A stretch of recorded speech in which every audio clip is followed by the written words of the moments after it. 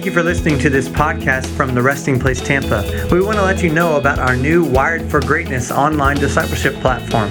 It equips you to do the work of God in your realm of influence. Check it out at wiredforgreatness.me. Enjoy this podcast. We are in the middle of a series called The Wild, Weird, and Wonderful Ways of Yahweh, so buckle up, all our guests. This is what we're talking about. And I do need to go a little bit fast today, so I am going to warn you. I am going to read you a lot of Bible. I'm basically going to read a ton of scripture to you today. That's basically my goal. Hopefully I can get that done in the next few minutes. But I want to tell you why we're doing this. We're doing this series because I believe the Lord wants us to rediscover the God that we're overly familiar with. I believe we're supposed to rediscover God in a way that goes, wow, you're bigger than I thought. You know what I mean? If God fits in your brain, then you can recreate God and you can make him an idol. That's why God will never fit in your brain and you will never understand God. So God is much bigger than your brain. Amen? Are you okay? I'm just seeing how fast I can go here. Your brain cannot fit the magnitude of who God is inside of it. Right? Does that make sense? Yeah, one thing I know is that I don't know nothing. All right, that's the one thing that's one I know. I know that. I don't know nothing. All right? Because the things I know are nothing compared to the things we're going to know. It says we see as in a glass dimly, we will then see in full. Yes, you follow me? Okay, cool. So that's why we're doing this. Last week we talked about a certain wonderful way of Yahweh. And Yahweh, by the way, is just a name for God. It's to mimic breathing. And when you're at rest, you speak the name of God. I love that. When you're asleep, you're breathing his name. That's why we should strive to enter his rest. And here you are taking your first step at the resting place. Good for you. I'm proud of you. You're amazing. All right. So we talked about how Yahweh has a wonderful way of, anybody? Hiding. Look at that. Pop quiz. I love it. Yahweh has a wonderful way of hiding for our benefit. Yahweh loves to hide in plain sight. We talked about disciples on the road to Emmaus. I would love for you to listen to that. We have our podcast online. Everything's at trptampa.com. So I don't have time to recap much more than that. But today, I want to just reveal to you that Yahweh has a wild way of getting our attention. Yahweh, it's funny because God is love, and the first thing love is patient. Love is patient, but love, same word, actually has a wild way of getting our attention. Even though God is patient, love is patient.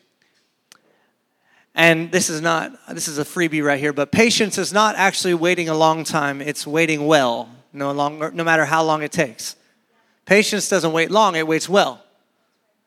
Okay? It's a fruit of the Spirit. So the devil waits, but the devil's not patient. Right?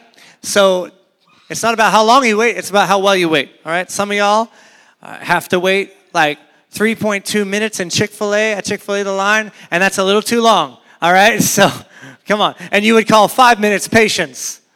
But it has nothing to do with the duration. It has everything to do with your posture, with who you are in the waiting. Amen?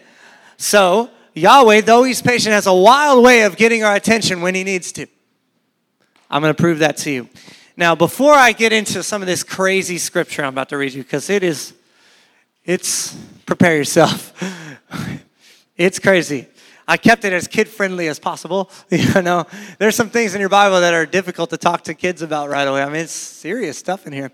And these are not all the wild things in our Bible, so if I don't pick your favorite one, I'm sorry. These are just the ones I felt the Lord highlighting. But before I get into that, I just want to couch it, because sometimes people pick a moment in Scripture and build an entire doctrine, denomination, everything out of it. They take a moment and they make that into their mantra. They make that into their entire foundation for the faith. I think that's a mistake. We have one foundation, one cornerstone. It's a person named Jesus Christ. So Hebrews 1:1-3, if you just want to write that down, I don't have it for you. Hebrews 1:1-3 is the key that unlocks the entire Bible. It unlocks the entire Bible. It says that at the past, and many times and in various ways, God spoke to our ancestors through the prophets. But in these last days, he has spoken by his Son, who is the exact representation of his being and the radiance of his glory. Okay, so Jesus is God. I'm going to say that like 600 times till kingdom come. Jesus is God. All right? Say it with me. Jesus is God. So we don't look at Jesus through the lens of the Bible. We look at the Bible through the lens of Jesus. Are you following me? We don't build doctrines based on moments in the Bible. We build doctrines based on the person of Jesus. Okay? Jesus is the one who gets all glory and honor and praise in this house. I don't need to argue about, God did this, God did that, and that's who God is, because I know who God is. Jesus is God. God is Jesus. He's the exact representation of his being. Are you okay? Bill Johnson says it best. I'm just going to quote him. Jesus Christ is perfect theology. Period. You want a theology check? Check the life of Jesus. Check the words of Jesus. Check what he did, what he's doing, who he is. You following me? All right. Now, the word, I have to really couch this, but you'll understand in a minute with what I read to you. But the word of God is not the Bible. The word of God is a person that the Bible reveals. Sometimes I count to see who's going to heckle. The Word of God is not the Bible. You'll never accuse me of not loving the Bible. Open any of my Bibles and then accuse me of that. Okay. I love this book. I highly value it. But the writers knew that no matter what happened, no matter what they're writing, the Word of God is not text on a page. It's living and active. It's a person named Jesus. John chapter 1 says, the Word became flesh. Okay, now let me just say one more thing to you that gets me on the heresy radar. Here it is. It's whatever. The Word became flesh, right? In Jesus. Jesus is the Word. The Bible says that Jesus in his flesh contained the whole fullness of the deity. That's Colossians 2. All of God fit inside of Jesus. Okay? There's nothing missing. There wasn't a bad mood missing. There wasn't, a mood swing. There wasn't like the Old Testament part of him he forgot about. No, all of God fit in Christ, okay? Now, the Bible is all about God, but not all of God is in the Bible. All of the Bible is about God, but not all of God is in the Bible. I can prove it by the Bible. The last chapter of John, right at the very end, he says, and Jesus did many more things that if they were all written down, all the books in the world would not be able to contain them. So your Bible says that all of God is not in the Bible. If all of God is in Christ and not everything Christ did is in the Bible, then not all of God is in the Bible. The Bible is all about God, but not all of God is in the Bible. Are you okay? I just have to keep checking. Make sure we're all right here. All right. So Jesus is the exact representation of God. Jesus is the whole picture. He's the whole puzzle. Imagine a puzzle, okay? Imagine every moment in your Bible is a piece of the puzzle, okay? Anyone done a puzzle before? Like, one of those things that click together. You put it on a table. It has nothing to do with digital or screens or anything. It might sound like an archaic form of fun, but it's a puzzle. You put it on there. You have a bunch of pieces. You put them all together, and you have to try and fit them all together. That's what everybody was doing until Jesus. Jesus is the full picture. The whole thing revealed. Everything else, every other moment is just a piece of the puzzle. One piece. So can you see how it would be dangerous to say this is what God is like when you pick up one piece of the puzzle, make it real big on the screen, write some statements about it, build a church on it, one little piece of the puzzle. That's silly, especially when we have the whole picture. Are you with me? So, the stories we're going to look at today are only pieces of the puzzle, but Jesus is the entire puzzle and the perfect expression of God. Amen? I had to say that. Here we go. Let's get wild and weird up in here. All right? I'm going to start you off easy, but the first one is John the Baptist in Matthew 3. I'm going to read this. John the Baptist was absolutely a wild attempt Yahweh made to get the Jews' attention. Okay, we're going to read it. Matthew 3, 1 through 12. This is in the Passion Translation. They'll all be up there for you. It was at this time that John the Baptizer began to preach in the desert of Judah. His message was this: the realm of heaven's kingdom is about to appear. In a person, by the way. So you'd better keep turning away from evil and turn back to God. Isaiah was referring to John when he prophesied a thunderous voice. One will be crying out in the wilderness, prepare for the Lord's coming and level a straight path inside your hearts for him. Now John wore clothing made from camel's hair, tied at his waist with a leather strap, and his food consisted of dried locusts and wild honey. I know most of you probably know this stuff, but don't become overly familiar with the stories about the God that you're overly familiar with. Let's rediscover it today. Think about it. This guy ate honey and dried locusts. You walk into John's house, the cabinet is full of dried locust on one side, honey on the other side. That's all the dude ate. He's got like legs of locusts sticking out of his teeth when he says, "Prepare the way of the Lord." There's honey in his beard stuck there from last week. This guy was wild. Wild. A steady stream of people from Jerusalem, all of the surrounding countryside, and the region near Jordan came out to the wilderness to be baptized by him. While they were publicly confessing their sins, he would immerse them in the Jordan River. But when he saw many from among the wealthy elite of Jewish society and many of the religious leaders known as the Pharisees coming to witness the baptism, pause. Let me translate that for you. Are you ready? When he saw all the big tithers and all the pastors coming to witness the baptism, this is the Caleb translation right here. TCT. When he saw all the guys who write the big checks on Sundays and all the megachurch pastors coming to witness the baptism, he began to denounce them, saying, "You offspring of vipers." Yahweh has a wild way of getting our attention, doesn't he? "You offspring of vipers." This is the greatest prophet of the Old Testament, by the way, according to Jesus.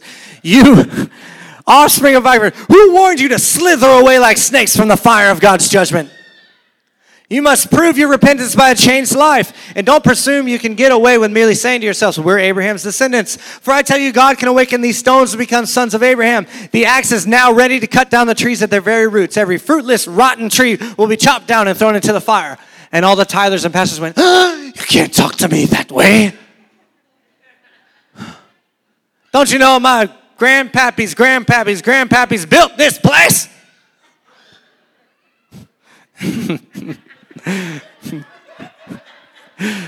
Those who repent, John continues, "are baptized with water, but there is coming a man after me who is more powerful than I am. In fact, I'm not even worthy enough to pick up his sandals. He will submerge you into union with the Spirit of holiness and with a raging fire. He comes with a winnowing fork in his hands and comes to his threshing floor to sift what is worthless from what is pure." And the tithers go, "Just call me worthless? How can I be worthless? I pay for everything." I'm just bringing you into the story as best I can. "And he is ready to sweep out his threshing floor and gather his wheat into his granary, but with the straw he will burn up with a fire that can't be extinguished." That's pretty wild talk, Mr. John, sir. Locust man, Yes?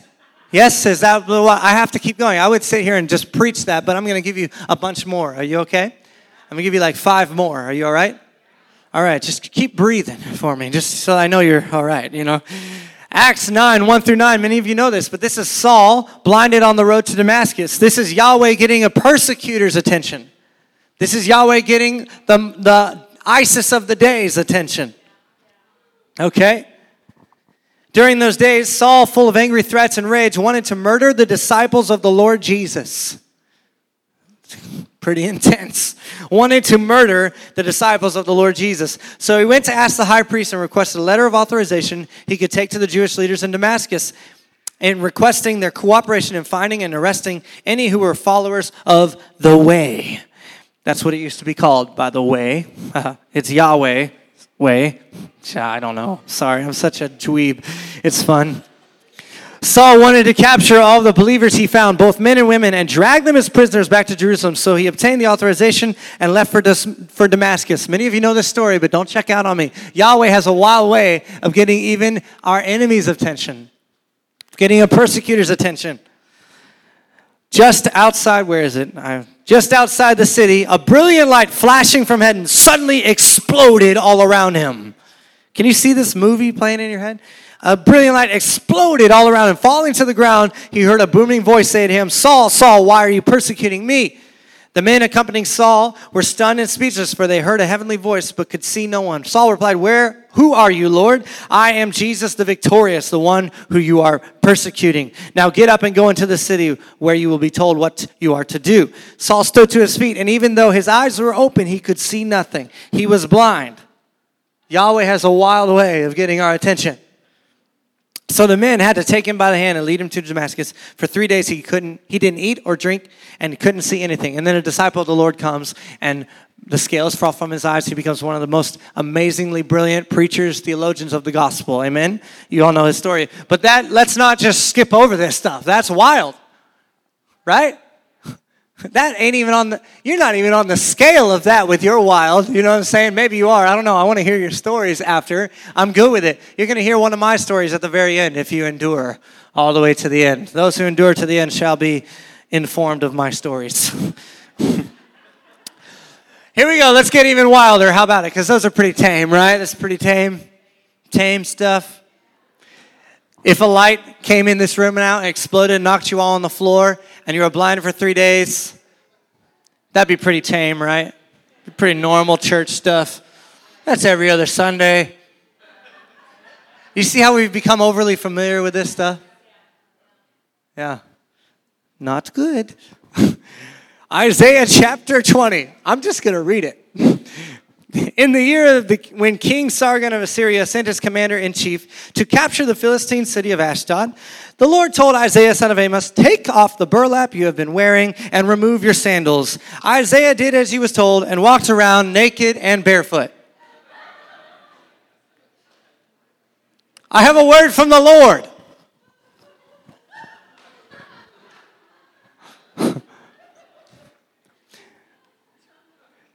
Then the Lord said, my servant Isaiah has been walking around naked and barefoot for the last 3 years. Now, hold on. Can we go back a slide? He says, take off your burlap. And he did what he's told and walked around naked and barefoot. 3 years later, God speaks again. Naked and barefoot, walking around Israel, the prophet of the Lord.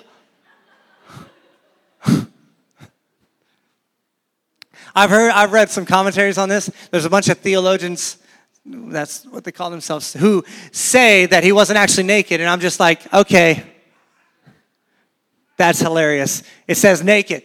It's the word for naked. It's butt naked. Homeboy was stripped butt naked. Got to do theological acrobatics sometimes to keep up with these theologians, you know. Then the Lord said, my servant has been walking around naked and barefoot for the last 3 years. This is a sign. This is Yahweh getting their attention, guys. This is a sign, a symbol of the terrible troubles I will bring upon Egypt and Ethiopia. For the king of Assyria will take away the Egyptians and Ethiopians as prisoners. He will make them walk naked and barefoot, both young and old, with their buttocks bared, to the shame of Egypt. Isaiah went into his prayer closet, got a prophetic word, walked around without explaining himself as to why it's happening, because 3 years later he found out why it's happening. Oh, this is a prophetic sign. Thanks for letting me know that, Lord. Yahweh has a wild way of getting our attention. I have to keep going because I could preach each one of these, but I'm not doing that. I'm just opening your Bible to you. Are you okay? It's going to get even weirder. You're like, how? How can I get weirder? Ezekiel 4. Ezekiel 4, verse 4 through 17. This is, okay, let me give you some backdrop of this. He is told to lay on his side. He makes a little siege of Jerusalem. He draws a little prophetic word in the sand, basically, and shows him what's going to happen. And then God says to him in verse 4, now lie on your side and place the now lie on your side and place the sins of Israel on yourself. You are to bear their sins for the number of days you lie there on your side. I am requiring you to bear Israel's sins for 390 days. 1 day for each year of their sin. After that, turn over and lie on your right side for 40 days. 1 day for each year of Judah's sin. Meanwhile, keep staring at the siege of Jerusalem, his little prophetic picture he drew. Yeah, that's the prophetic art of Ezekiel right there. That's his prophetic art. Lying next to it. Lie there with your arm bared and prophesy her destruction. I will tie you up with ropes so that you won't be able to turn from side to side until the days of your siege have been completed. We have this, right? Ezekiel 4. Do we have that, Amanda? No? I missed one. Sorry. I gave her a lot of scripture. That's my fault. Okay, so just listen real well. Right, where was that? So God says, lie there with your arm bared, like shaking your fist, and prophesy. And then God says, I will tie you up with ropes so that you won't be able to turn from side to side until the days of your siege have been completed. God came and somehow tied Ezekiel up with ropes. You understand? What did that? I want to see this movie when I get to heaven. Like, let's play the film back, Lord. What? I mean, did you send people to do it? Did Ezekiel do it because he got the point? I don't know. This is wild. Yeah, I will tie you up. You won't be able to turn from side to side until the days of your siege have been completed. Now go and get some wheat, barley, beans, lentils, millet, and emmer wheat, and mix them together in a storage jar. Use them to make bread for yourself during the 390 days you will be lying on your side. Ration this out for yourself, 8 ounces of food for each day, and eat it at set times. Then measure out a jar of water for each day and drink it at set times. Prepare and eat this food as you would barley cakes. While all the people are watching, bake it over a fire using dried human dung as fuel. And then eat the bread. Oh, I'm so ready for lunch. I'm sorry it's not on the screen. It is in there. Ezekiel 4. I'm reading out of the New Living Translation. Use them to bake bread for yourself. He says, bake it over a fire using dried human dung, poop, as fuel, and then eat the bread. Then the Lord said, this is how Israel will eat defiled bread in the Gentiles' lands to which I will banish them. Then I said, Ezekiel said, Sovereign Lord, must I be defiled by using human dung? He's like, come on, God, you're going to tie me up. I'm going to lay on my side for 390 days. I'm going to prophesy her destruction. I already got to do this weird meal plan, this 8 ounces of that, whatever. This is crazy. I can't keep up with it. Do I got to do it over human dung? Does it have to be human poop? Does it have to be? He says, I have never been defiled before. From the time I was a child until now, I have never eaten any animal that died of sickness or was killed by other animals. I have never eaten any meat forbidden by the law. You need to get this. God instructed him to eat things that were forbidden by the law. God instructed him to break the law. That'll dismantle your legalism in like 0.5 seconds. God commanded, the sovereign Lord commanded him to do something that was illegal. Weird. So he pleads with God, and then God responds, all right. He says, all right, the Lord said, you may bake your bread with cow dung instead of human dung. That's what it says. You may cook it over cow poop instead of your poop. How about that? And then he told me, son of man, I will make food very scarce in Jerusalem. Again, I'm going to keep moving. It was another sign for Israel about what was going to happen. But it's pretty wild and weird, I would say. All right, can you handle a few more? Are you okay? All right, Numbers 22 through 34. Do we have this one? Numbers 20. Okay, very good. This is about Balaam, the prophet, and let me give you some backdrop. God told him not to go and on behalf of Moab, because Moab basically wanted to hire his prophetic cursing to curse the people that were coming against him, right? And so Moab tried to hire the prophet. God told him not to go. Don't curse the people. But then they pleaded a second time, and God said, go, but only do what I tell you. That's verse 20, I think. Go, but only do what I tell you. So God tells Balaam to go. Say, God told Balaam to go. Very next sentence. The next morning, Balaam got up, saddled his donkey, and started off with the Moabite officials. But God was angry that Balaam was going.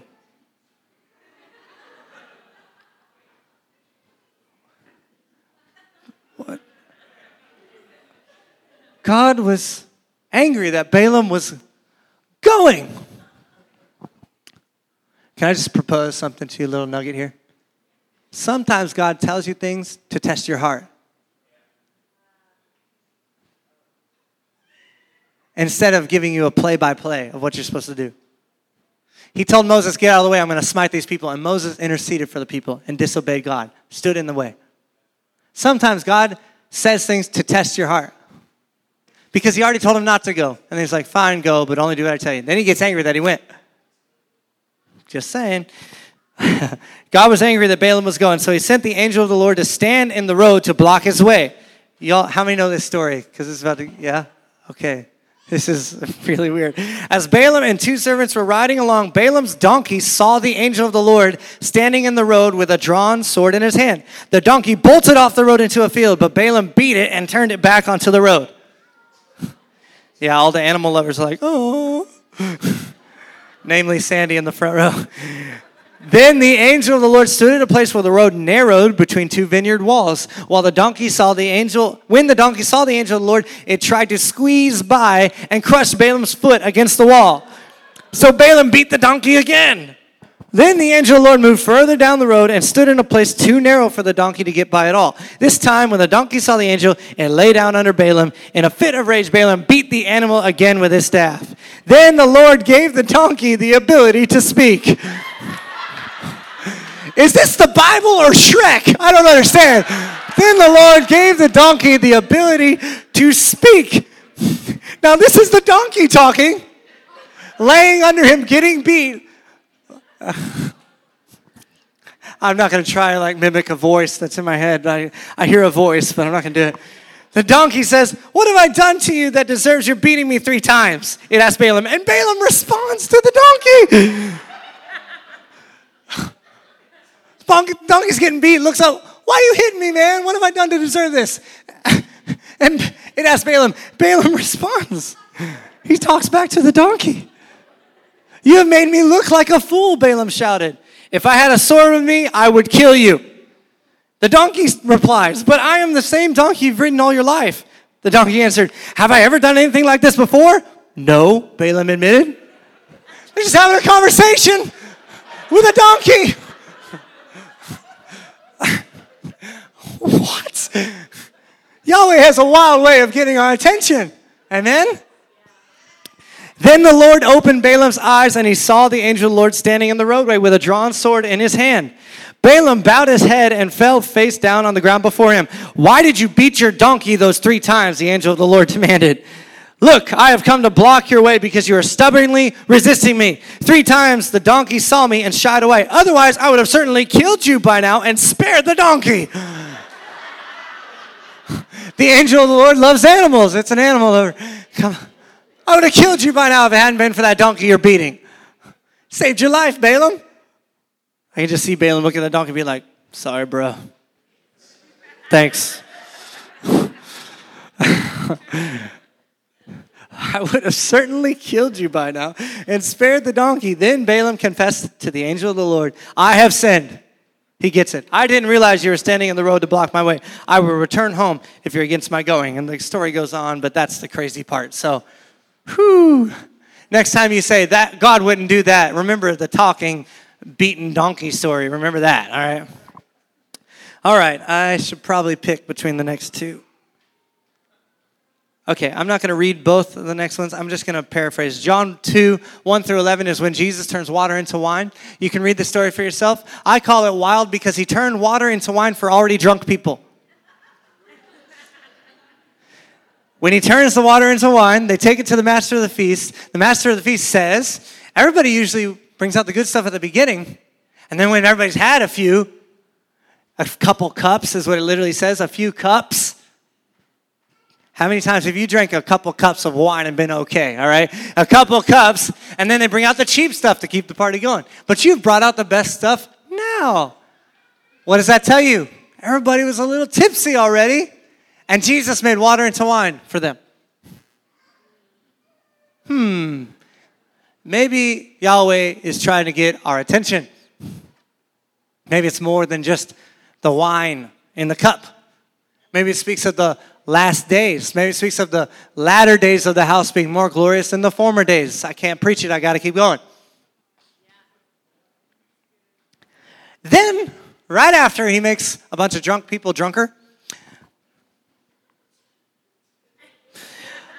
John 2:13, I'm going to read it to you. After this, it was right after this, Jesus, his mother, and the brothers and his disciples went to Capernaum, and stayed there for a few days. But the time was close for the Jewish Passover to begin, so Jesus walked to Jerusalem. As he went into the temple courtyard, he noticed it was filled with merchants selling oxen, lambs, and doves for exorbitant prices, while others were overcharging as they exchanged currency behind their counters. Many of you have heard this story, but hear it with New Year's today. They were overcharging, cheating the people, and doing wrong by them. And this was for the sacrifice. They would have to come and exchange money to buy a sacrifice to the Lord. They were cheating people out of being able to offer a decent sacrifice to God in worship. That happens today in churches, but it has nothing to do with the bookstore.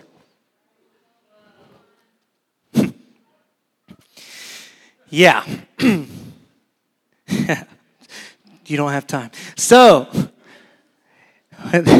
they're exchanged currency behind their counters. So Jesus found some rope and made it into a whip. Then he drove out every one of them and their animals from the courtyard of the temple. He kicked over their tables filled with money, scattering it everywhere, and he shouted at the merchants, "Get these things out of here!" Now, come on. Jesus, calm down. You're getting a little wild. We don't do that in church, okay? That's weird. He sees it, goes back outside the temple, finds some rope, sits down, and braids a whip, guys. You know how long that takes? I mean, he sat there on the curb, braiding a whip. What were the disciples thinking? Like, Jesus? Are you okay? Peter, go ask him if he's okay. No, I'm not doing it. John, ask him. He likes you a lot. He won't hit you with it. He kicks the tables, drives them out. And by the way, this is just my little expository commentary. The whip was for the animals, okay? The whip was so the animals would understand. I don't believe Jesus hit anybody with a whip. I don't even believe he hit the animals because in that day you didn't have to. They would have heard a whip and knew it's time to move. That's how they did it, okay? So, you got this picture of Jesus whipping Pharisees in the head and leaving marks and stuff. That's not what happened. Just want to bring some balance here, The whip, the animals understand. Him turning over tables and shouting, the people understood. Are you following me? Yeah, he was communicating. This is called a kingdom confrontation. This is called assertive communication right here. He says, "Get these things out of here." Sorry, he shouts, "Get these things out of here. Don't you dare make my Father's house into a center for merchandise." That's when his disciples remembered from the scripture, "I am consumed with a fiery passion to keep your house pure." Now you are the temple, and he's consumed with a fiery passion to keep you pure. Now, and he's still kicking over stuff and cracking a whip when things hinder your pure devotion to the Lord. Yes, he is. Can I give you a personal experience? One story, and then I'll land the plane here for our restoration team. Because that happened in the Bible. But sometimes we get into this mode of thinking, well, those were Bible times, right? That was Bible days. God was doing that then. Why would he do things like that now? Well, he's the same today, yesterday, and forever. But he doesn't always act the same, right? Tongues were a brand new thing, Acts 2. That had never happened before. That was a brand new thing. So I've heard statements like, if it's new, it ain't true. Concerning the Bible, concerning kingdom stuff, like, if it's new, it ain't true. I'm like, I'm glad you weren't there on the day of Pentecost because all of that was new. People acting drunk, people speaking in tongues, all that was all new, bro. If it's new, it ain't true. If it's new, it ain't true. This is not God. Wow. Yeah. So I think sometimes we need personal testimony. I think sometimes we need current events, yeah, as well as the Bible, just to further understand that Yahweh has a wild way of getting our attention. And today, I really just want you to take away something, that if you've had a wild encounter, you're not weird. You're not demonically possessed. It wasn't necessarily whatever your old church called it. It could have been God talking to you through that donkey, I tried to be funny just now, and you're all uncomfortable. It's okay. I could read you the King James version of the story, and you would actually hear that word come out of my mouth just by reading it, but whatever. One year in Israel, I've been 7 times. I went to the garden tomb where Jesus raised from the dead. No big deal. It was crazy, right? And we're at the tomb taking communion. I'm with my friend Brian Simmons. He's leading the meeting. And I'm playing my guitar. And he's got the elements. And he's about to we're about to finish the song. And he's about to explain what to do and what the beauty of communion is and all that stuff. You know, you should come to Israel with me because we get to take communion in the garden tomb. I mean, that alone is worth the trip. Anyway, he's about to explain that, and I'm playing, and all of a sudden we hear this really loud, crazy ruckus over here off to my left. And somehow, it's a noise louder than me and my 75 wild Jesus friends, you know what I'm saying? Somehow they're drowning us out. Like, I can barely hear our people singing. There's these other people singing. It's really loud and very disturbing, and honestly, horribly out of key, out of time. It was awful. Awful, not pretty, not the voice of the Lord. It was just awful. They're trying to sing a hymn together, and it's just really loud and really bad, okay? So I just want to bring you into it. And Brian looks at me, and just so fatherly, looks at me, he goes, let's join them. Not, this is our communion time, they're disturbing our time, someone tell them to be quiet. He perceived the will of the Lord just there and said, hey, let's join him. And I'm like, that sounds crazy. All right, let's do it. You know what I'm saying? So I'm running over there with my guitar and I'm changing my capo position. I'm trying to find which of the 7 keys I want to choose from what they're singing. And I'm just like, I just pick one. And they're singing I Exalt Thee. I pick one and I walk right into this group of like 30 South Africans. Okay? They're loud, man. I walk right into it, and I'm like, they're like trying, I exalt thee. And I'm like, I get in there, and they're like, I exalt thee. And I'm like giving the time and everything, because I got 75 people coming over trying to join the chaos, okay? So I'm trying to bring it all together. God is a God of order, all right? Don't forget. So I'm like, and they look at me like, oh, that sounds better. Let's do it like that. So jump in. And all of a sudden, now there's like 125 of us from, I think we counted later, like 19 different nations, all singing the same hymn at the garden tomb.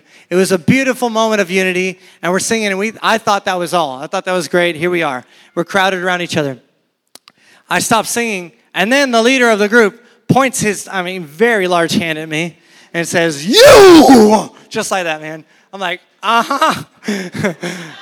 you. And he starts prophesying over me. He's like, you'll go to the nations. Your sound is going to change the world. You're releasing something today through you that's going to flip continents. He used the statement, it's going to flip continents.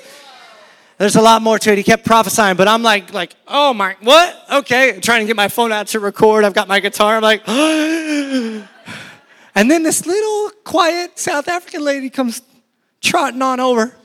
And she puts her hand right on top of my head and bang! I slam to the ground with my guitar, land on somebody's kneecap, all right, fall to the ground. It felt like a 200-pound blanket was thrown over my head. I'm not messing with you.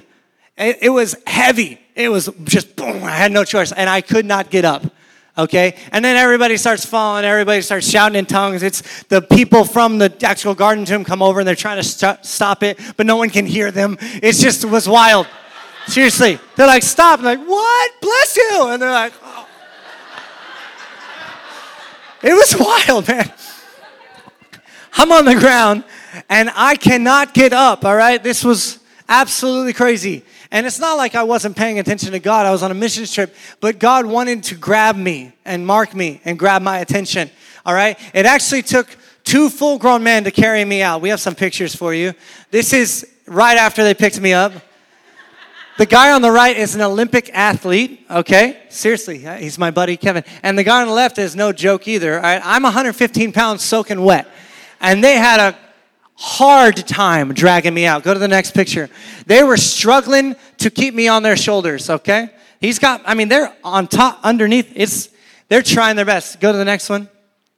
They walk me all the way out, and they're dragging my feet, my boots, and you can drag. I think we have one more, same thing. They walk me all the way down there. They get me to the bus, and they are out of breath and sweating. And they just kind of like lay me in the bus. And they're like,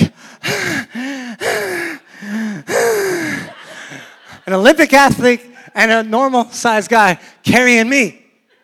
All right? So it wasn't just in my head. And I was trying to help him, but I was just like, you know, it was crazy.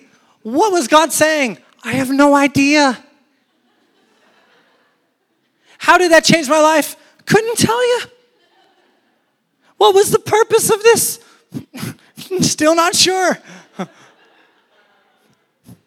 All I know is Yahweh has a wild way of getting our attention. And I want you to have permission in your heart to experience God the way God wants you to experience Him. Today is about giving yourself permission to experience God the way God wants you to experience God. I give you permission to leave your little church box in your chair. I'll clean it up later. All right? And take not any tradition with you, because God loves to blow up your box. People say God doesn't fit in the box. I'm like, well, you make a box and God enjoys trying to fit in the box and it breaks the box. That's how God does it. He's like, oh, that's a cute box. Let me see if I can. Nope, not big enough. That's how He does it. And if somebody in here starts floating, shaking, glowing, whatever, I'm giving the resting place permission as the senior leader of the house to experience God the way God wants you to experience God. Now listen, I've been around both things. I've seen the strange fire. I've seen people fake stuff because they want an encounter so bad. And I just want to tell you, I'm going to let you in on a little secret. Are you ready? Are you ready? None of that is your job. It's not your job to worry about anyone else's encounter. If it happens here, it's my job. It's not your job unless I give you that job. Somebody's shaking, rolling, whatever. Don't worry about it. It's not your encounter. Certainly don't start throwing curses on them in your mind or with your mouth. Because it might just be one of them donkey times. Or those naked and barefoot times. It might just be one of those times that God stops doing anything until He completes the whip times. Who are you?